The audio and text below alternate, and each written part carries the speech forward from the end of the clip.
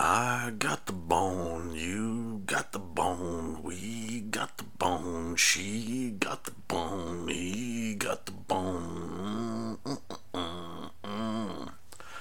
Hey everyone, it's Dan. Welcome to episode 6 of 70s Friends of Frankenstein, covering two 1973 Frankenstein variations, Blackenstein and Frankenstein 80. In this one, we're going to switch it up and do Frankenstein 80 first and then Blackenstein. And I'm your host, Dan, by the way. And we're just going through these two fun Frankenstein variations. And as I said before, I'm watching the Severin Blue for Blackenstein, and we're doing the home video version. We start, is it 30 seconds in? If you're watching the home video version on the Blu-ray, I start 30 seconds in. That's where my minutes begin. Like at, this will begin at 5:30 and go to 6:30. But we will also discuss the theatrical when things are vastly different. Generally, the theatrical is just a few moments ahead. So I think in the theatrical, wasn't it the lady from the airport has been told to sit down, and she's sitting down by like a statue of Mary, Virgin Mary, and whereas in the home video version she's still driving up to Dr. Frankenstein's house. I'm going to do Frankenstein 80 first. I'm actually today I am watching it. You'll notice last time I was in Italian, and if the audio was in Italian, and this time it's going to be back in English. But I'm actually watching my old VHS because my I've had for almost 3 years, and my old region player conked out on me, and I'm still under warranty on it, so I'm apparently being sent a replacement, which will be here within the week, which will be awesome. But that also means that I can't play the Blu-ray, the German Blu-ray, but I will next time. And I will say this: boy, the VHS looks like crap. Not only the bad framing, which is just basically from the couple minutes I've watched here, it looks like it's just purely like crop it off at the sides, crop the image off at the sides. But I could be wrong, because I can't compare and contrast them now because I can't watch the other one. But boy, it's dark. I mean, you really have to strain to see that the man in the opening scene is missing all the fingers on his hand. He just has a thumb. It's really tough to see. So boy, this is, the box was great. I think the Gold Gorgon box was great, but the boy, it looked like, pardon my French, a shite. So let's see, where minute 6 of Frankenstein 80 is beginning. The inspector has arrived at the scene of the crime where the woman was murdered on the steps and had an organ removed. And in the previous minute 2, the guy with only the thumb on one hand was put into an ambulance and is being taken to the hospital. And they mention Dr. Schwartz's serum again. But here, listen to Frankenstein 80, minute 6.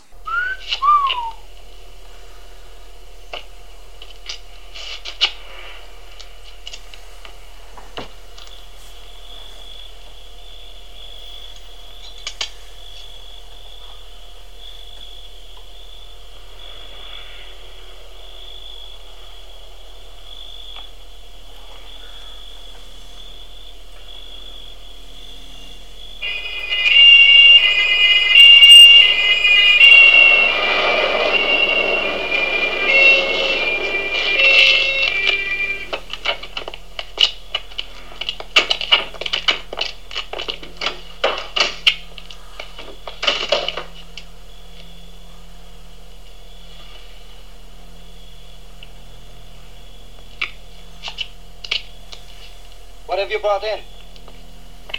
An accident case. Now, I do promise you all, for honest, for true, for real, in earnest, things will begin to happen they already have happened, but this minute was basically the inspector looking at the body. You see the body briefly, a guy lets out a whistle. The inspector very slowly picks up the scalpel the killer used and holds it up so the camera can see it. And then we cut to the ambulance pulling up, and to the two EMTs or whatever bring in the guy who was in the accident as two other people look on, and the minute ends with the one guy saying, must be the smartest guy in the hospital, looking at the body, "What have you got there?" Well, we're in a hospital, The ambulance pulled up. I'm a doctor. Let's see. These two guys got this guy out of this car. He doesn't have the blanket over his head, his face, so that means he's still alive. I'd like to take a few guesses as what we may have here.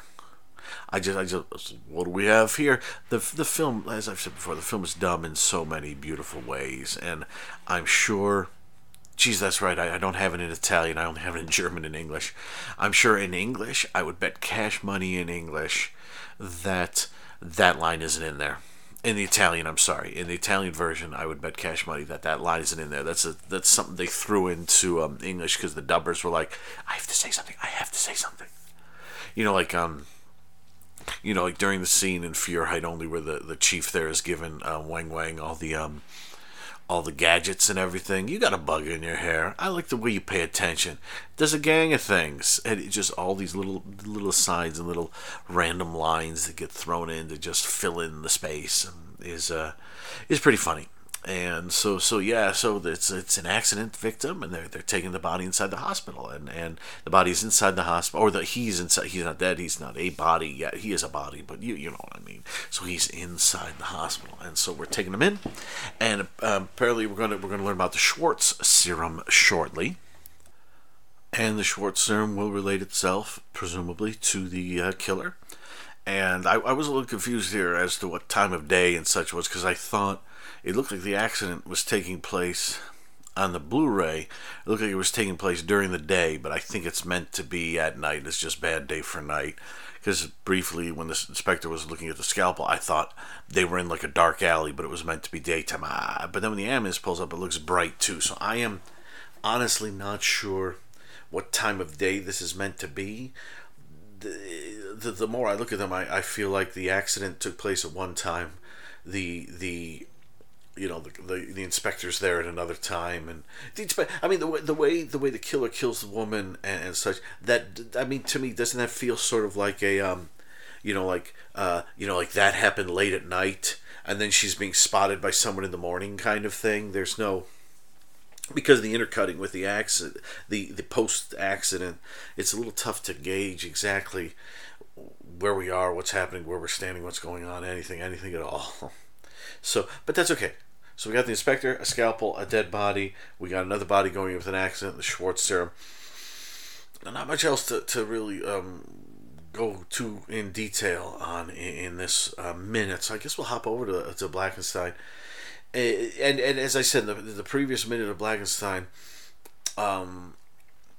she's already in the house in the theatrical, but in the home video version, which is the version we're talking about here, she's still. I think credits are still rolling. Correct? Yeah, credits are still rolling. Thank you for answering me, Dan. Of course, credits are still rolling, and she is driving up into what looks like the Hollywood Hills, and to go see Dr. Frankenstein. Listen to this. Nobody cares. Nobody cares. Life is that way each and every day. I wonder, will this always be? I can't find no one to love me.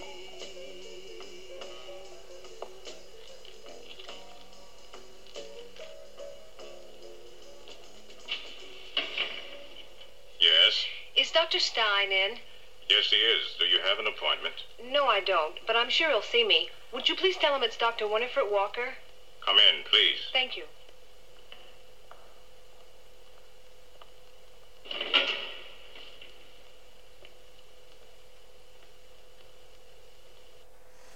Well, another short episode of this one, everybody. So in the basically the theatrical it's 1 minute ahead. I keep calling him Dr. Frankenstein, but when Malcolm, the guy who comes to answer the door, basically he's told and this kind of, you know what, I'm not going to do it for this one. I'll just tell you that the theatrical is about 1 minute ahead at this point, and Although I think the previous minute ended with her sitting down, looking around that entrance hall with the big like spirally staircase and the Virgin Mary with the lights around her head. This she hasn't sat down yet. Malcolm closes the door, and walks by like a post column. Sorry, and is approaching her. And then the minute ends. And just basically, she drives up. We see the director's credit. She knocks on the door. Dr. Winifred Walker. She's a doctor, and presumably the gentleman. His name is Malcolm. We'll find out. Presumably he's some sort of doctor too, or an assistant, or I forget. We'll find out in a minute or two. But yeah, she shows up there to talk to Dr. Stein, and with Dr. Stein, of course, being the guy we saw poking around the equipment earlier, and in the home video version, we saw her with him, poking around the equipment with the monster, as it were, on the table. And that's about it. We get the end of Ms. DeMilo's song, which seems you'll see there is some tragedy in why Winifred has come to visit Dr. Stein, but there is also great hope there too. The fact that the movie is called Blackenstein means maybe things won't go great, but yeah. So, but right now things could go great. But it is funny because Ms. DeMilo's song is so depressing. I mean, it's the blues, baby. It's the blues. So, yeah, and her song ends, and I'd like to say maybe that's what Dr. Walker was listening to in her car, but we were hearing that song when the plane was landing. So that's a really, really long song. I'm kidding. That's not the way the music works like this and sings like this. Wouldn't that be funny, though? You know, if we were to see a real-time version of this, we'd see the song was just... It's like... if you use Excel and you hide rows to make a report look smaller, that would be like this. This was. It's the plane lands. She gets off the plane. She walks to the airport. She gets in the car. She's driving there. She arrives. The song ends. But if we unhid the rows, the song would go on for like 40 minutes. It's like, but that's not how it works. I was actually thinking of what the Doctor Who episode Force of the Dead with Donna. Living her life with her husband and 2 kids, and the way that time moves in that space that she's in. I don't know why I just thought of that. I just watched that episode like a week or so ago. But yeah, so I like the concept that maybe that song really is like 40 minutes long. It's just, she is really depressed, and she just, maybe it's like a therapy. It's like I couldn't get to my psychiatrist. I couldn't get to my therapist this week. So what I did was I just had the guys jam behind me, and I just sang my troubles for 50 minutes. That'll be $100. I love it. I love it. It would have been funny if this is 73, so we're in the the second season of the Bob Newhart show here. Maybe if Bob had a patient who would just bring in a full band and sing to him. I would have liked to have seen that. Anyway, the reason why I'm saying that is because all that happens in the minute is Winifred drives up, as we knew she did, goes to the house. The guy welcomes her. Well, it doesn't welcome her inside, but brings her inside, and then the minute ends. So, yeah. So, directed by William Levy. I'm gonna say Levy, and he directed several films. One was a quite entertaining 1986, 1988 sort of Evil Dead-esque film called Hellgate, with Horshack in it. He also did another film with Horshack in it, which we'll talk about in a second. Hellgate is one of those fun second half of the 80s kind of your Demon Wind, Forever Evil, not quite the Dead Pit, but you know what I mean, sort of Death by Dialogue, sort of weird, wonderful film, kind of. It's a mix of like your Evil Dead and your Nightmare on Elm Street, where things are really strange, so strange things can happen and they don't have to make sense. And Hellgate's pretty entertaining. It's not on Blu-ray as far as I know, but it is on it was on one of those old Anchor Bay flip DVDs with The Pit. Now, The Pit, I'm pretty sure, I think Kino Lorber has put out The Pit on Blu-ray, so you can update your. It's tricky, isn't it? Like when you have What was funny for the longest time there, I had the double disc sided disc of The Initiation and Mountaintop Motel Massacre, but now I have those both on Blu-ray. So I was able to get rid of the. Well, I didn't get rid of it; it's here somewhere, but it's not on the shelf. The Blu-rays are, and but yeah, the Pit and Hellgate. I keep it still because Hellgate's on there, and Hellgate was fun to watch. Watch that with watch that with Death by Dialogue. That's a fun 3 hours of kind of the supernatural second half of the 80s kind of film. But yeah, Levy did that, and he also did Skate Town, going round and round Skate Town, going round Skate Town, USA with Horshack. And a very interesting cast, a very fun film. I saw it about 2 years ago on the big screen along with Roller Boogie. The funny thing is, I just got Roller Boogie on Blu-ray, and I'm going to sometime soon do a recreation of that. It was Skate Town USA, Roller Boogie double feature. Lots of fun.